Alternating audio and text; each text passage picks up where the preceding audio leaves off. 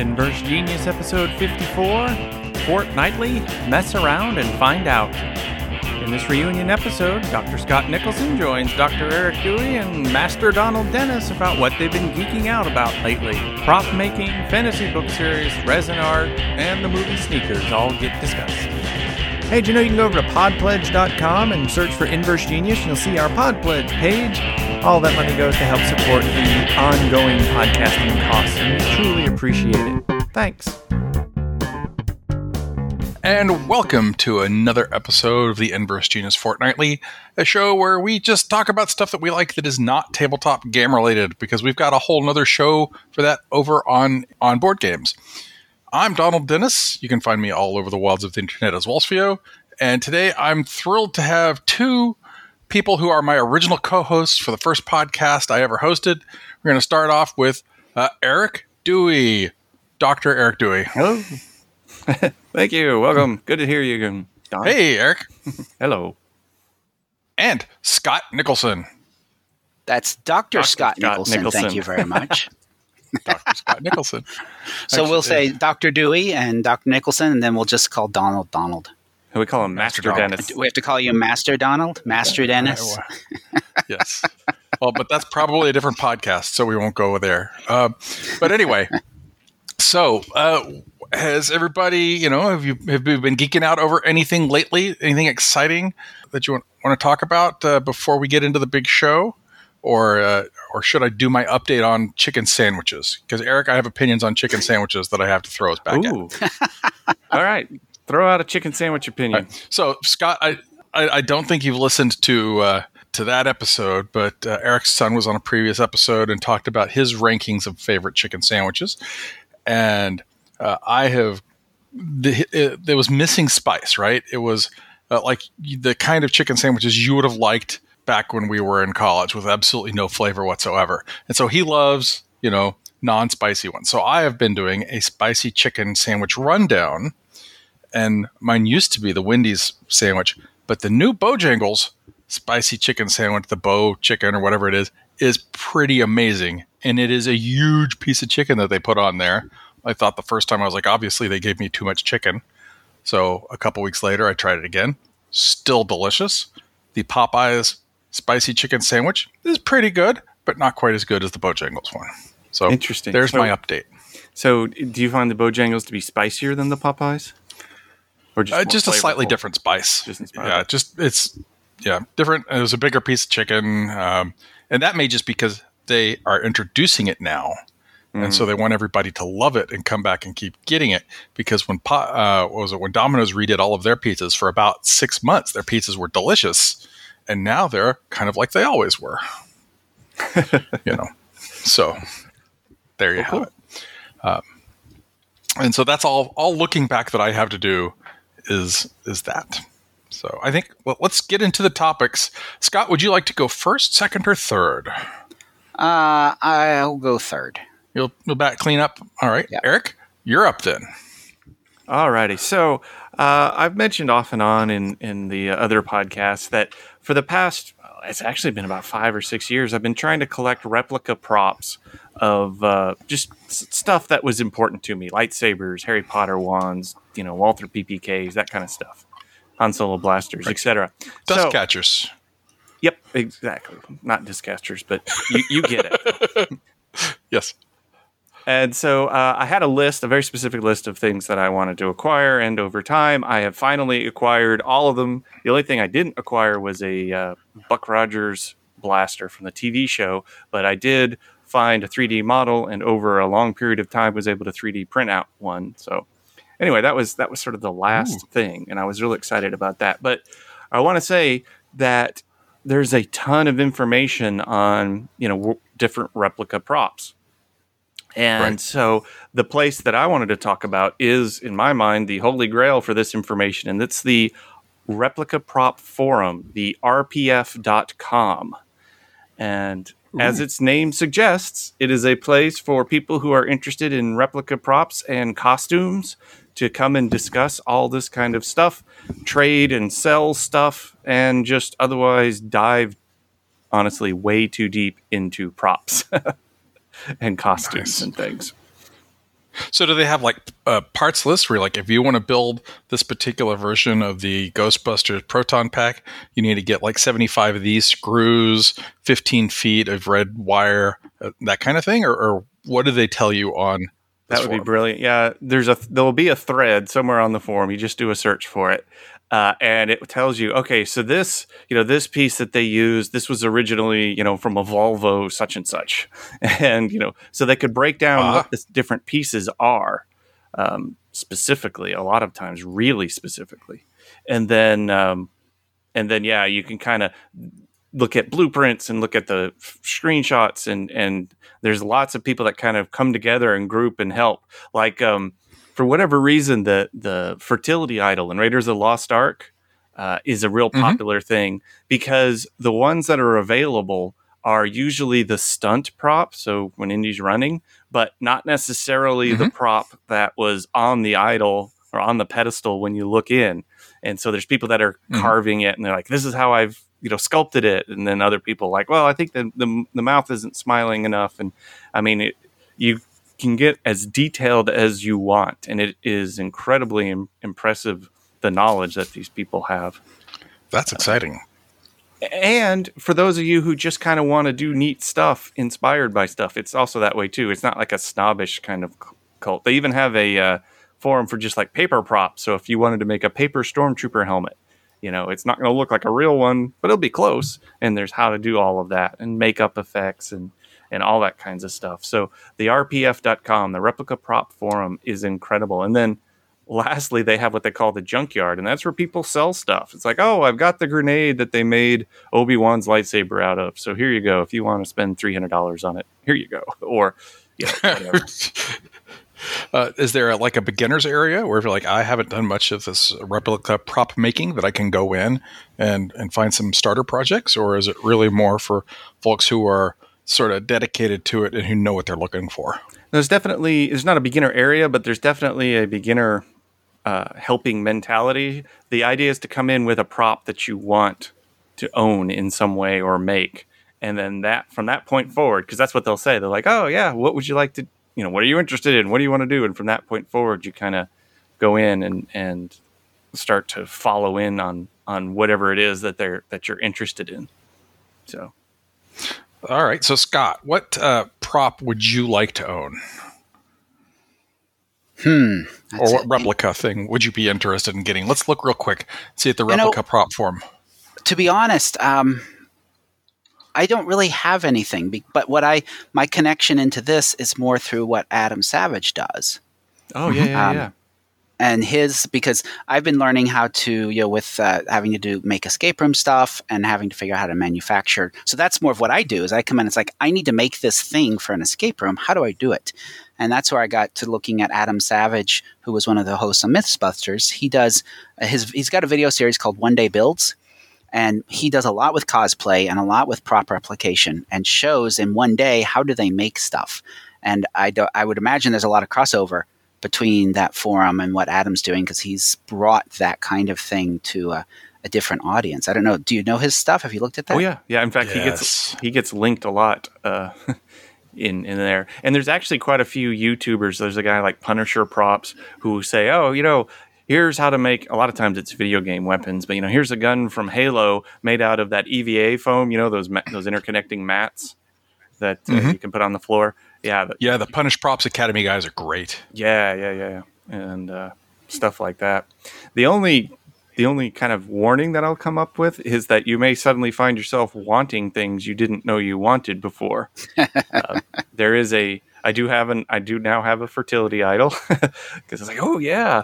And a running joke in my family that's a good story. Stick with that story. Yeah, that works.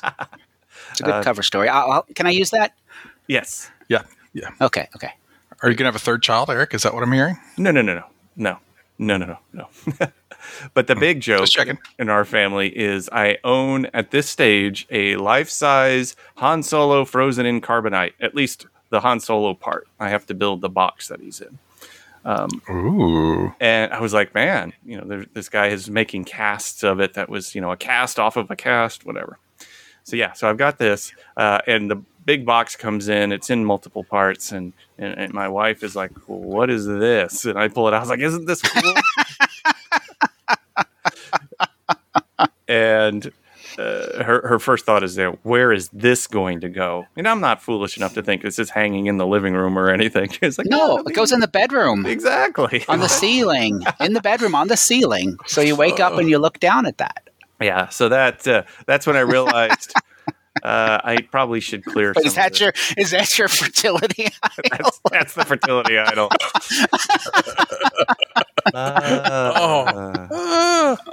Yeah. So nice. Just make sure you have space for what you want. But like I said, the skill work that these people put into stuff is impressive. There's this one guy. This one cracks me up. Have you guys ever played the Borderlands video game? Oh, yes. Okay. So you know the little machine the vending machines where you can get your guns and bullets and stuff? So there's a welder that wants to make and is in the middle of making one life-size, fully working. And it looks incredible. My thought, of course, is where you're going to put this. But power to him. It's like anybody who wants to kind of dive into anything. Oh, there's another guy who's making a full-scale replica of a Colonial Viper from Battlestar Galactica. I'm like, you guys are impressive. And have very permissive wives. This is the danger of having No. I have a 2-story barn and an outside large barn shed, outbuildings. So that danger of where you're going to put it, then that's gone. It's like, well, yeah, I kind of have a lot of space here to put anything. I did want to build an escape room out in that barn, but the floor is a little creaky because it's not waterproof because the top floor was used for tobacco drying. So the boards on the top don't come together because it wasn't designed that way. But that means snow and water gets in. So the floor is this mishmash of rusted steel, and there's 8 billion safety concerns running around that space. But it does mean I have sort of infinite storage space for anything like that. So for me, it's my very large gardening shed and birdhouse. Because we probably have 200 birds that live in there now. So. Cool. So that's it. The RPF.com. I'm looking up different things. It's like, ooh, XCOM stuff. Ooh, Valheim. I know. So what is yours, Don? What is your thing you'd want to make? Oh, that I would want to make? Ooh, let's see. I'd actually like to make some of the XCOM weapons. I think those would be pretty cool. I don't necessarily have a specific one that I would like, but one of the plasma guns would be pretty neat. Or if we were going fantasy, well, that's the Han Solo thing. My first thought is maybe the Conan sword from the movie. But that would probably, to look cool, would require an actual good forge. Or one of the elven cloaks from Lord of the Rings. So has this intensified in the pandemic time? Oh, that's a good question. Probably it's funny between 3D printing and a few other things, just the popularity of it in general. Yeah, I imagine it has. The other side of the coin, though, is that there's no place other than video to display. Like, there weren't the Dragon Cons and the whatnot to actually display your convention stuff until recently. So, or your cosplay stuff. Yeah, Twitch. A lot of folks have moved to Twitch as well over time, and they've opened up so it's not just video games anymore, like it was briefly, where they really limited that. And to actually tie this into a previous episode, this is where I got the pages for my journal for Gravity Falls that I made. Because there was a guy who basically took screen captures of every page and then turned them essentially into giant TIFF files.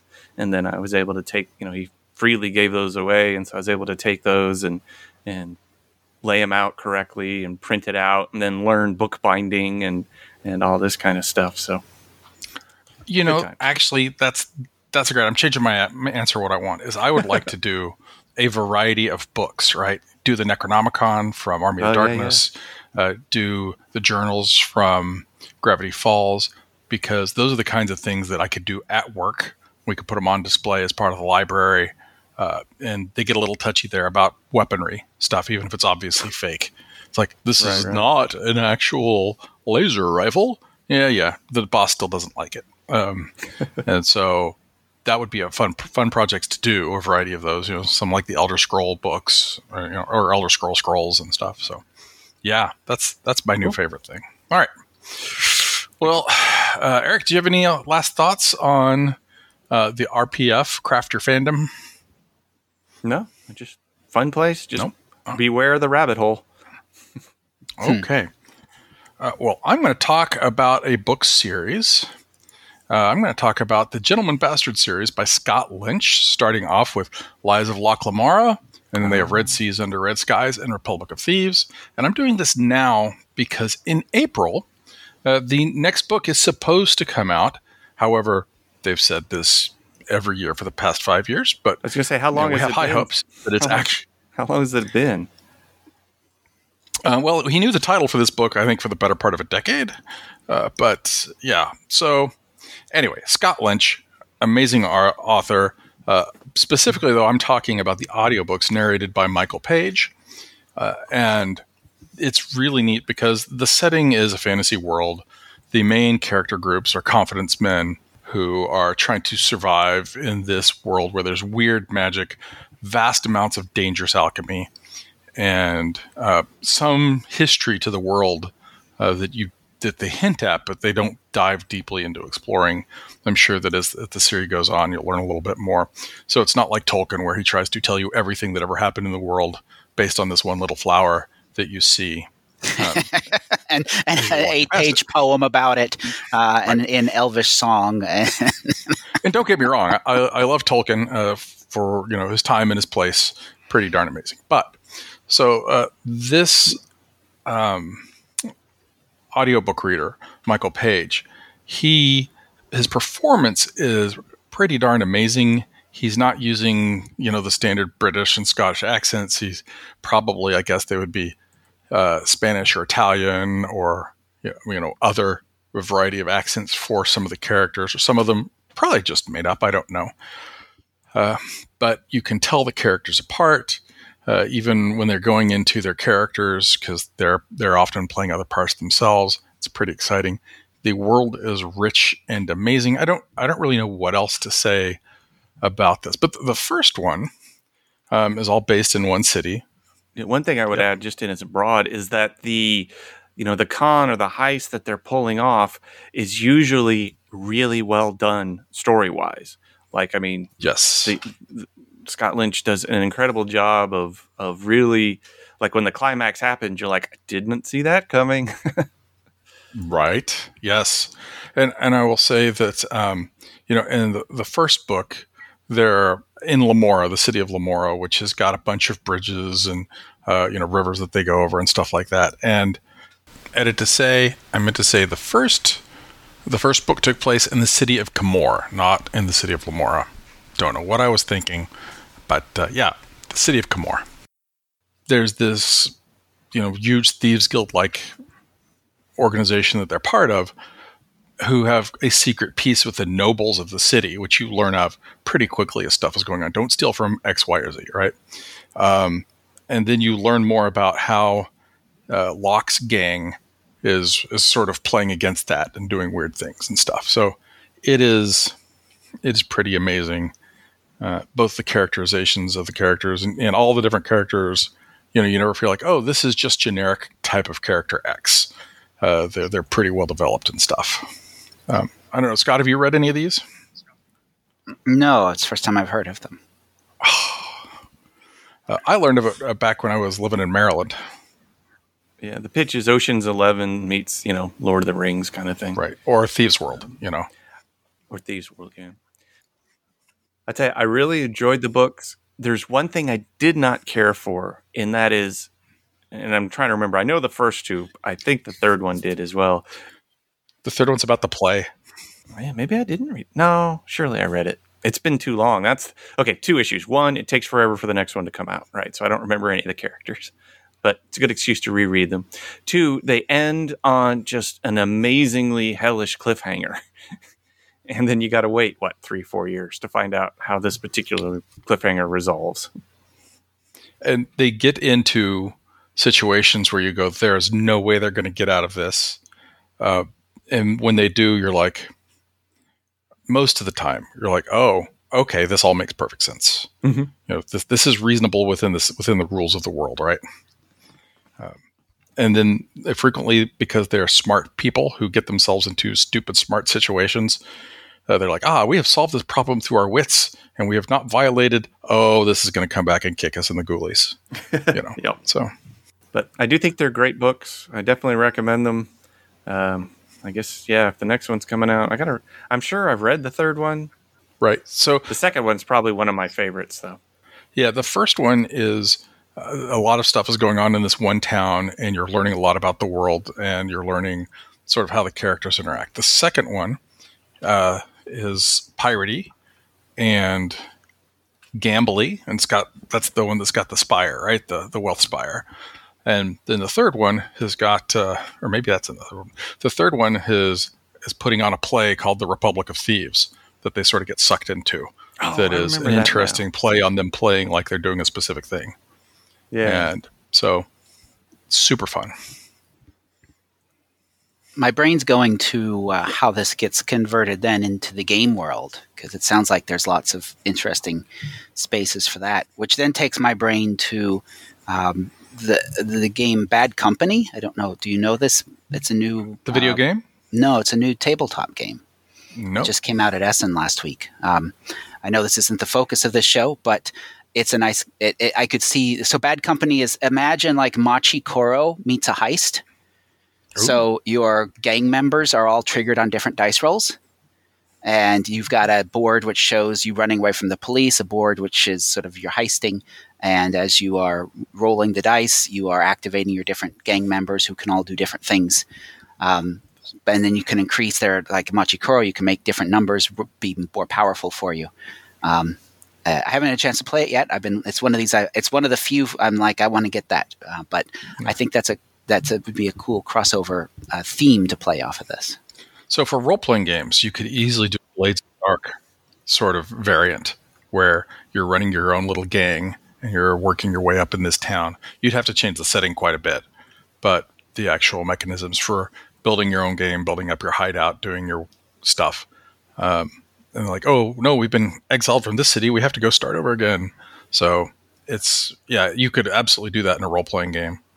In fact, there was one that came out a few years back called Dusk City Outlaws, where it was designed exactly to be. It was functionally Lies of Loch Lamora, sand off the serial number. So, which I have a copy of, by the way. I kickstarted it, so rock on. Is it good? Never played it. I've read it a few times, never played it. Okay. Well, so that's me. Go read a book. Scott, what you got for us? Well, mine's going to tie in somewhat to what Eric talked about, and that is making and online resources to help with that and finding new passions.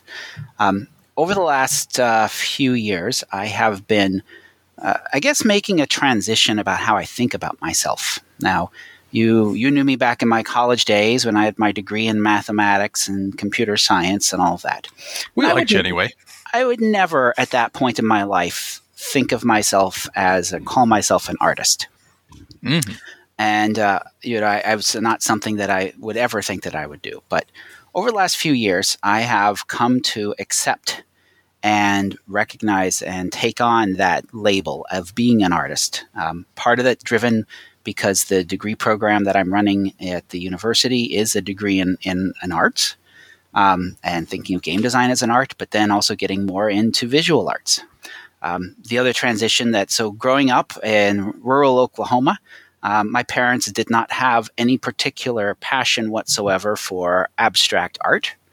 And so there was no any attention ever paid to that. And it was over the years, I found that when I go to another city, if I have a chance to go to an art museum, I will seek out an abstract art museum. And I'm finding I enjoy that. And so in the pandemic time, I have continued to explore these arts. Now, about a decade ago, I started doing face painting. And that for me, though, I never really saw that as art. I saw that as party tricks. Because when you learn to do face painting, you're basically learning a few brush strokes and a way to combine different basic sponge work and brush work into creating a set of designs that people like. And you're really only painting a few square inches on someone's face. A few shapes and patterns. Yeah, there's not a lot of face to actually paint. When you're doing it like in any kind of a fair situation or any party situation, it's really just putting a little color, some lines on you for a piece of art that you'll get to walk away with and wash away. So that's a nice thing about face painting is you don't have to have any collection of art when it's done.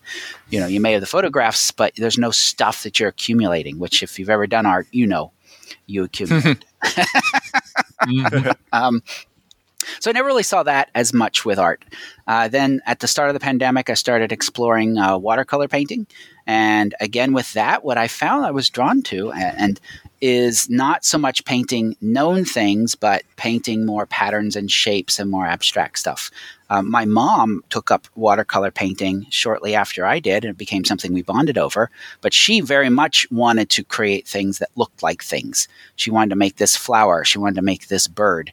While I was more like, look, pretty colors go together with the water, and who knows what'll happen. And I enjoyed that. And that then has led me to what I've been doing over the last month or so, and that is exploring this acrylic pour painting. Yes. Acrylic pour painting is where you take different colors of acrylic paints. You then pour them onto a canvas. You have different ways of manipulating the paints to make a variety of shapes and cells, and it is completely abstract and color patterns, and I am absolutely loving it. And it's interesting how I've gone through this pathway of growing up with abstract art and that sort of art not being any part of anything nor appreciated, to the point where I've now said, yeah, I actually really like this. This freeformness, this exploring, moving paint around, and this acrylic pour painting. It's all based around these concepts of fluid dynamics. That you have paints that have different viscosities, and you pour them on such that paints near the bottom want to float to the top, and paints near the top want to sink to the bottom, and that motion creates these interesting cells and patterns. You can add things like silicone oil to make that more aggressive and create certain types of shapes. You can use fire to open up some of the paints on the top layer. You can use air to blow paint all over your basement, as I've learned.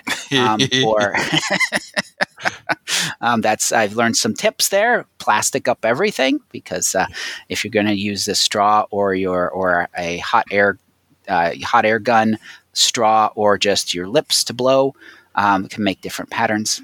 I haven't yet gotten into dragging shapes. You can drag like metal chains through it, like beaded chains, to make patterns. So it's been interesting to explore this. I feel I'm just on my first few steps of it, but I do feel I'm getting better with it. But it's been interesting to explore this as an art form. Nice. Well, and I think that there's a real value to abstract art. But knowing how or why other art is really good, or being an observationalist of the natural world around you, can even help you make better abstract art. And I know that you've got a huge interest in a variety of things.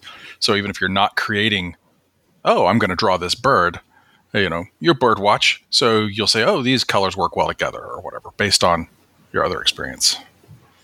Yeah, well, and actually doing a little color theory study and understanding what colors generally look good together, what don't look good together, but also being inspired by nature, because I now have a couple acres of land. I spend a lot of time outside gardening and farming and dealing with that, and taking that as an inspiration to say, well, I want to do something that's inspired by the view I have, the colors of the view I have, and some of the general shapes of the view I have.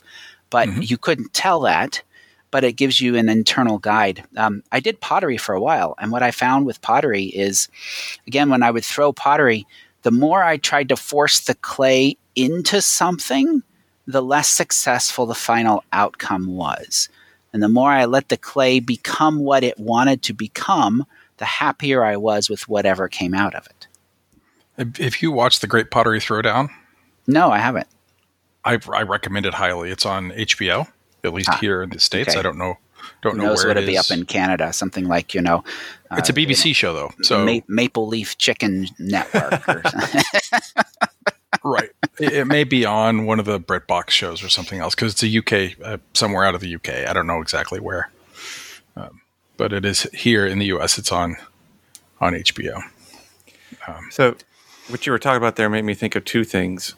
First, I was talking with my advisor, former advisor, I guess, last week, and he's a birder, but he's taking up photography, like wildlife and nature photography. And he's been posting his pictures, and I was telling him, yeah, I really liked what you've done. And he was kind of talking about how he always sort of wanted to do it and just finally decided to learn how to do it. And he's like, and now I look back at some of my original pictures that I posted, and I was like, oh, these are just terrible.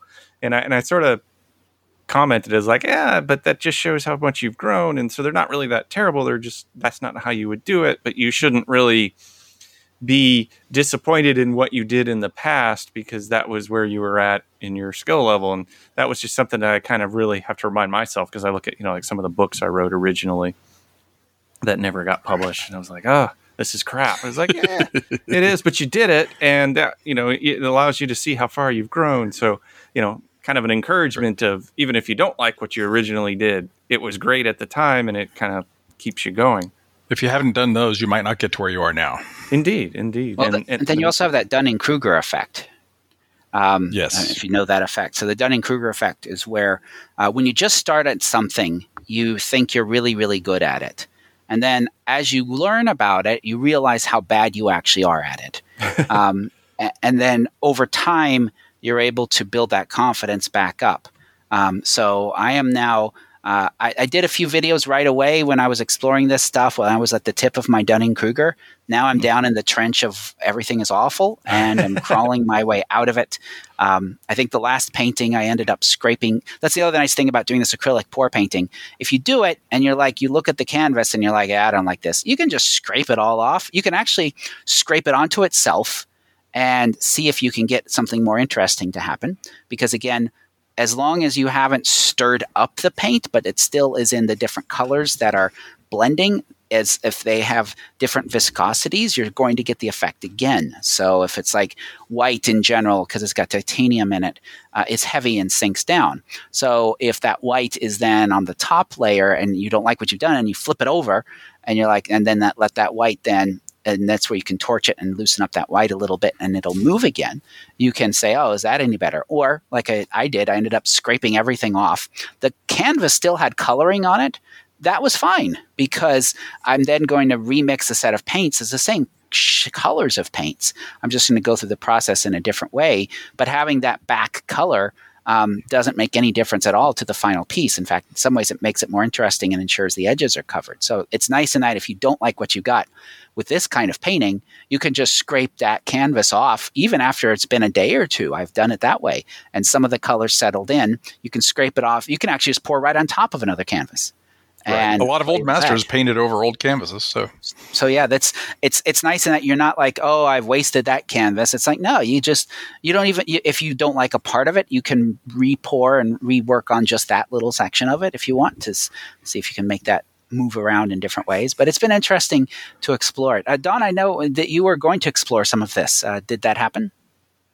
Oh, they did it at the library without me. It was in the another department. And did you have to come and clean it up afterwards? No, it was children's, not young adults. So do you think it's important that you do your paint pours on a canvas and not, say, on a piece of board or on maybe some MDF? You could do it MDF. MDF that takes a lot of prep work. Something that's very popular are tiles. Right. Like ceramic tiles to do the pour on. Part of that is the MDF have to get that surface relatively smooth or primed. But yeah, that's some of the videos. So for me, I've been using YouTube as my references for a lot of this because there's a lot of YouTube videos around this, usually with slow and dramatic music playing as someone very slowly moves paint around. And there is sort of a meditative piece of it. I did a few videos at the beginning. I stopped doing the videos about it because I found it didn't allow me to sink into the meditative part of it, because I felt I always had to be narrating and putting on a show when I had the camera running. And I said, I'm not doing it for that. I'm doing it for me. So that's why I just stopped turning on the camera, because I just want to enjoy this process and take the time it needs to take and not have to worry about explaining what I'm doing. And I'm finding it's a much more healing process for me now, that I don't feel like I've got that camera on and running and that I have to be the showman. Well, as apparently as what I'm doing this episode, I have a recommendation that Evan and Caitlin have done some acrylic pours, and theirs always turns out hilarious. So I don't know if you'll learn anything from it, but you might be entertained. So cool. The other thing that kind of, when you were talking, you originally mentioned that you wouldn't have considered yourself an artist. And that's something that I've been sort of mulling over for a while, is when do we have enough confidence to call ourselves something? So like, how much do I have to run to be a runner? How much do I have to draw to be an artist? To consider myself or to call myself an artist, or a novelist or whatever. And I always find that really fascinating. Like, if you ask a whole bunch of kindergartners who's an artist, the vast majority of them, their hand will go up. You ask fifth graders the same question, and you're going to have a much smaller proportion of people raising their hand. So what happens in there, socially? They found Dunning-Kruger. Exactly. Socially, emotionally, whatever, to where you suddenly don't assign a label to it. So just as an offshoot, because I would argue you were an artist long before you ever decided to consider yourself one. You know what I mean?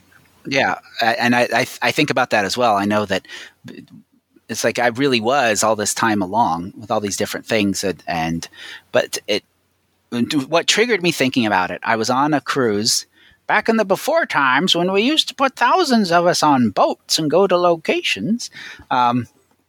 And I had my beard colored, and so I think it was a Christmas cruise, so it was probably dyed red and green. And we were at some port of call, and the one of the tour leaders saw me and came over, and that was his lead question. He's like, "Man, are you an artist?" And that really got me thinking to say, maybe I am. And accepting that I think, because in my mind, I'd always thought of myself as, I'm a scientist and data driven, and I do the math, and things are objective, and that's the way life is. And maybe it's a thing of getting older and you realize, screw all that, we're all weird and doing odd things, and maybe life, even if we think it's objective, is not, and who needs to worry about that anyway? We're going to be shuffling off this mortal coil pretty soon, so we might as well just be who we are. Maybe part of that transition, I don't know. But it's been interesting. The pandemic time for me has really cemented that, because I've not been engaging with a lot of people. And so having to find internally to come to grips with myself as myself, and figuring that out it's been very interesting. So how many musical instruments have you bought in your life? I'd say 10-ish, and how many have I gotten serious about? A few, and others I can just make noise with. Right. Okay. And you used to design your own costumes for cosplay, or for LARPing. For we do the costume stuff, so sewing, did that throughout. But it was interesting. Even in many times there, it was let's see what we can make, and learning to sew, and then playing music. It's all this stuff that I know. Had someone said, "Hey, dummy, look at these things you're doing. Art is important to you." But I think in my head, I had sort of, no, I'm not an artist. I'm a scientist. How dare you? But I'm like, oh, wait, good science actually is art. That was an aha that I had, that science is, there's a chunk of being a good science. It's mess around and find out, we'll say. And Thank you very much. But that, I think, mess around and find out is a really good demonstration of a good scientific process, because you go through the stages of messing around. It's like, I don't know what I'm looking at, and I need to get some idea of that. So I'm just going to mess around a little bit until I start to see some patterns emerge, or start to see, and that's where the art is coming in, because you can't just, you're not just going to do something that's already there. Good science is pushing those boundaries and doing new things and combining things that haven't been combined, or asking new questions. And that's the art side of it. And then you're like, okay, now I've messed around. Now I need to systematically find out and explore more deeply these patterns I think are emerging. Do these actually emerge? And as you're then exploring those patterns, that inspires you to mess around again. So we talk about qualitative versus quantitative research. Those are those stages. Qualitative is you're messing around. I'm trying to get some idea, and then finding out. That sort of quantitative. Now we're going to step into it and systematically find out. And I'm realizing now that good science, good design, is both sort of art and science, that you have to think about both sides of that. So it's interesting coming to the grips of how both of those have had to have been important in order to be successful. Absolutely. All right. Well, so paint pouring, acrylic pours from Scott. That was a messy topic. We didn't cover just that, but hooray. So it is kind of interesting how serial killers and acrylic pour painters need some of the same skill sets to clean up their environment. But anyway, Scott's got a big bunch of barns he can store stuff in too. So, Yes, I actually have one YouTube video that where I took it out in the barn, and one of my students watched that, where I was showing different camcorders, ways to attach a camera to your body to film a virtual escape room. I explored that, and my student saw it, and it's like, "Whoa, Scott's got a murder barn!" Like, no. Just a hobby. Well, I wouldn't refer to it as that, but it is. It's a century barn, and it's old and creaky and 2 stories, and it would be an awesome haunted escape room setup. So there you go. Put a real roof on that, and you'll be halfway there. Huh? Actually, I have a real roof on it. I've paid to have a whole new roof on it. So the new roof, we've had the whole foundation retipped. So it's actually just the siding. The next step would be, so the wood, it's old barn boards. But on the top floor, there's gaps between them so the tobacco can dry. Right now, I've got a bunch of herbs drying out there that I collected from my herb spiral that I built. It is Canada. But if I wanted to make that waterproof, then I would add battens, which would be thin boards that would cover up the gaps between the large barn boards. And so that, if I wanted to do that. On the other hand, when the sun is going down, it's really cool in there, because the sun comes in these boards, it casts this sort of these lines across the room. It's a cool space as it is. I mean, how big are these gaps? The 1 to 2 inches. Oh, that's plenty of floor. So yeah, so those are the gaps on the walls. The floor is multiple layers of years of throwing down some more iron sheeting, or that steel, that corrugated sheeting that's rusted out. Also, because there's hundreds of birds living there, it's all got, anything I put there, I have to put a tarp over, because it's like tetanus waiting to happen. Yeah, so it's not a healthy environment. It's not I can't guarantee that bad things won't happen if you're running around in there. A funny story with that. So when we came in, there were paintball splats throughout the barn. Oh. And it's like, obviously some kids have played paintball in here. I was buying a pair of speakers on the equivalent of Craigslist up here from someone in town, and we were chatting about where I just moved, and the guy I was buying them from was one of the kids that used to play paintball in this barn. How funny. So I got to talk to him about what used to be here, because there used to be different houses and all this stuff, and it was kind of interesting to learn about what this space was before they plowed down almost all the old houses and built this new house we're in. But it's still got the original barn on it. But that was funny to say, yeah, your paintball splats, they're still all over the inside of that barn. Thanks. So what time will I expect you to come to clean those up? You're buying. That's right. Nice. All right. Well, let's talk about sneakers, and then we can wrap this thing up. Or are we not going to talk about sneakers? Well, it would be a good follow-up to what you just talked about with the heist books. Oh, right. Yeah. Okay, so let's talk about 1992's movie Sneakers with Robert Redford, Dan Aykroyd, Ben Kingsley, Mary McDonnell. Oh, River Phoenix. There's a lot of names in this. He was the young one. Yep. Yes. It was a cast. It was. I think it was a really underappreciated movie for its time. I mean, an amazing cast, and it's a movie that still holds up. Mm-hmm. And so Sneakers is a hacking movie, and one of the few hacking movies that doesn't completely suck. And the name itself, Sneakers, has a couple of meanings that are sort of related to computer use and the movie itself, as they are sneaking about a lot, but also SneakerNet. What is that? Oh, should we spoiler alert here? Oh, yeah, we're spoiling the heck out of this. Okay. SneakerNet was back in the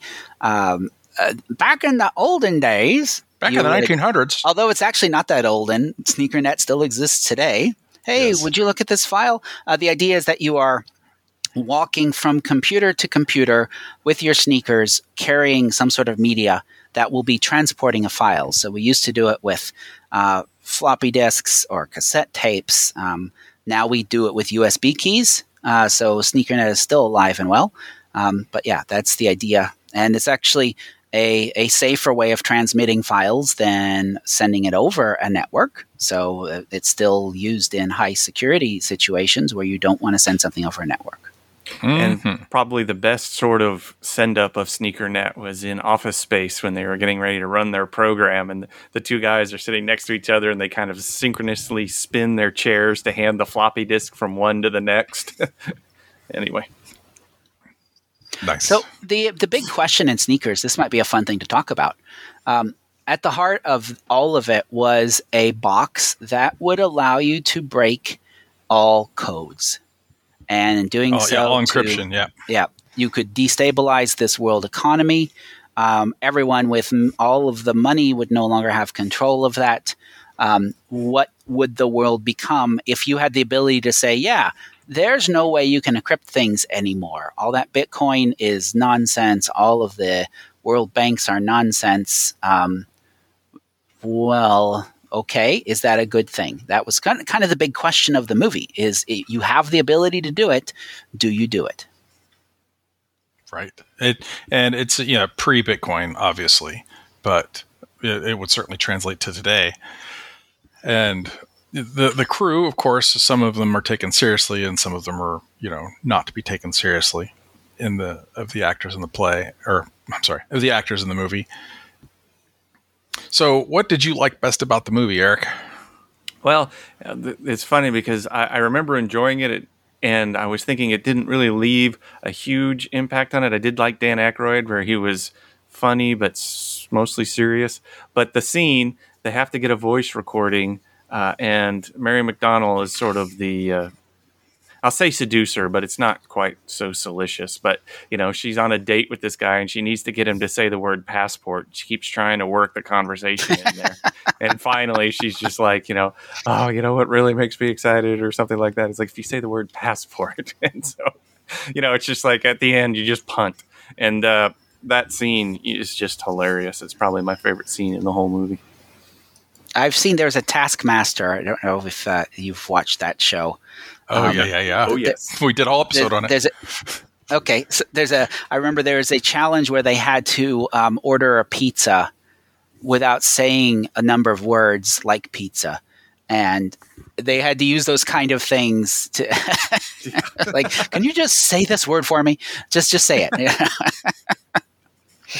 Nice. What I liked about Sneakers, and this was in the early 90s, it was when most people knew computers existed, but before most people understand how computers actually, what they did. So computers were like magic at that time, and could be used in movies to really solve any plot issue. And I guess that's probably not too different from today. But it was really rampant. And for at this time in my life, I was a computer professional, and I would watch these movies and I'd just be like, this is so stupid. this would never happen. And it just ridiculous things of what people would do with a floppy disk or over a modem, all that. And Sneakers came out, and I'm like, the stuff in this movie actually is not that far-fetched. Even the overall box that can break all codes, most coding systems are at their heart around big prime numbers. Mm-hmm. And if you came up with the ability to take you have the idea of a lot of encoding, it's based on the fact that if you take one giant prime number times a second giant prime number, you get a third number that's only divisible by those two big numbers. And so that is at the heart of a lot of modern encryption, that idea right there. And if you could come up with the box that could take, now when I say big numbers, these are like numbers of many, many, many, many, many, many digits long. But if you had a box that could solve that problem of I have a giant prime number and I can find the two numbers that go into it, it could break a lot of the codes of the world. And I really liked that it's like, hey, this could actually, at its heart, work. So that's what I appreciated about it, is the stuff that was in it was much more feasible than most of the movies of the day.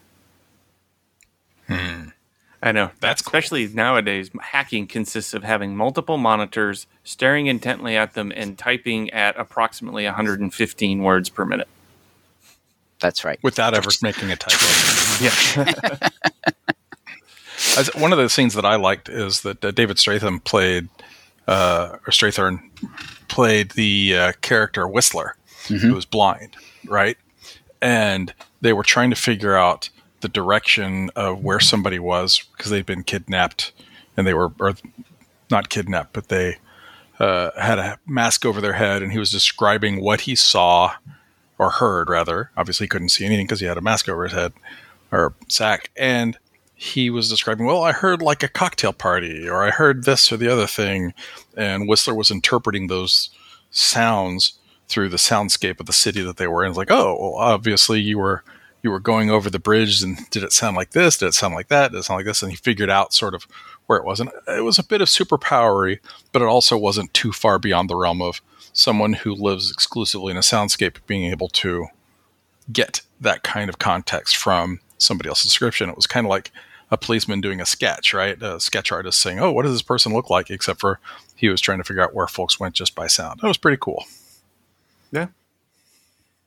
It's definitely a movie to go watch again, see if it still holds up. I haven't watched it in forever, but it's funny because my wife wants to... I guess it's 30 years old? Yeah. Is math right there? Yep. Yeah. My wife has been talking about wanting to rewatch The Net with Sandra Bullock, just to see how different it is, nowadays. Back then, she was getting groceries delivered, and that was amazing over the modem-based internet. So I'm curious. I'm not expecting The Net to hold up at all, but I think Sneakers probably could. Yeah, I saw it like 6 years back. Well, especially when if you realize that most computer systems out there, most big corporate and government computer systems, run on extremely old computer systems. That's true. It's probably current. You don't know that if you haven't worked in any kind of large company, because the old legacy systems, the mainframes, are so that the core of everything that's built on top of it, they still are what drive these systems. And so now you realize this if you've worked at a company and you're like, why am I using this system here? That's a black and green screen to do everything. Right. It's like, because everything is still built on that. That's why it will hold up, because if you realize at the heart of most of our systems out there is something that doesn't even have color. I got no words. Cool. Yeah. Got no words. Thumbs up for Sneakers. Fun movie. Absolutely. Should that be toes up? No, it should not. Okay. I'm going to close that one off right now. Well, all right then. Scott, where can people find you should they have the desire to do so? I'm active on Twitter at S. Nicholson and on Facebook at Professor Scott Nicholson, or you can just go to scottnicholson.com and find everything through that. Nice. And Eric? EricDewey.com is usually the best place to find me. Nice. Once again, I'm all over the internet as well for you. Find me there. it was interesting to hear all about Replica Prop Forum and acrylic pours. So thanks, guys. I appreciate you hanging out with me today. Thanks for asking. It was fun. All right. And I look forward to talking to you on another episode of Wait, no. What is this? Games in School? No, wait. Hey, what is this one called? The Inverse Genius Fortnightly. Oh, yeah, that's it. With Donald, Eric, and Scott. Everybody, thank you for listening. Goodbye. Bye-bye. That's it for this episode of the Inverse Genius Podcast. The Inverse Genius Podcast is licensed under Creative Commons Attribution, Non-Commercial, No Derivatives 3.0 license. Thank you.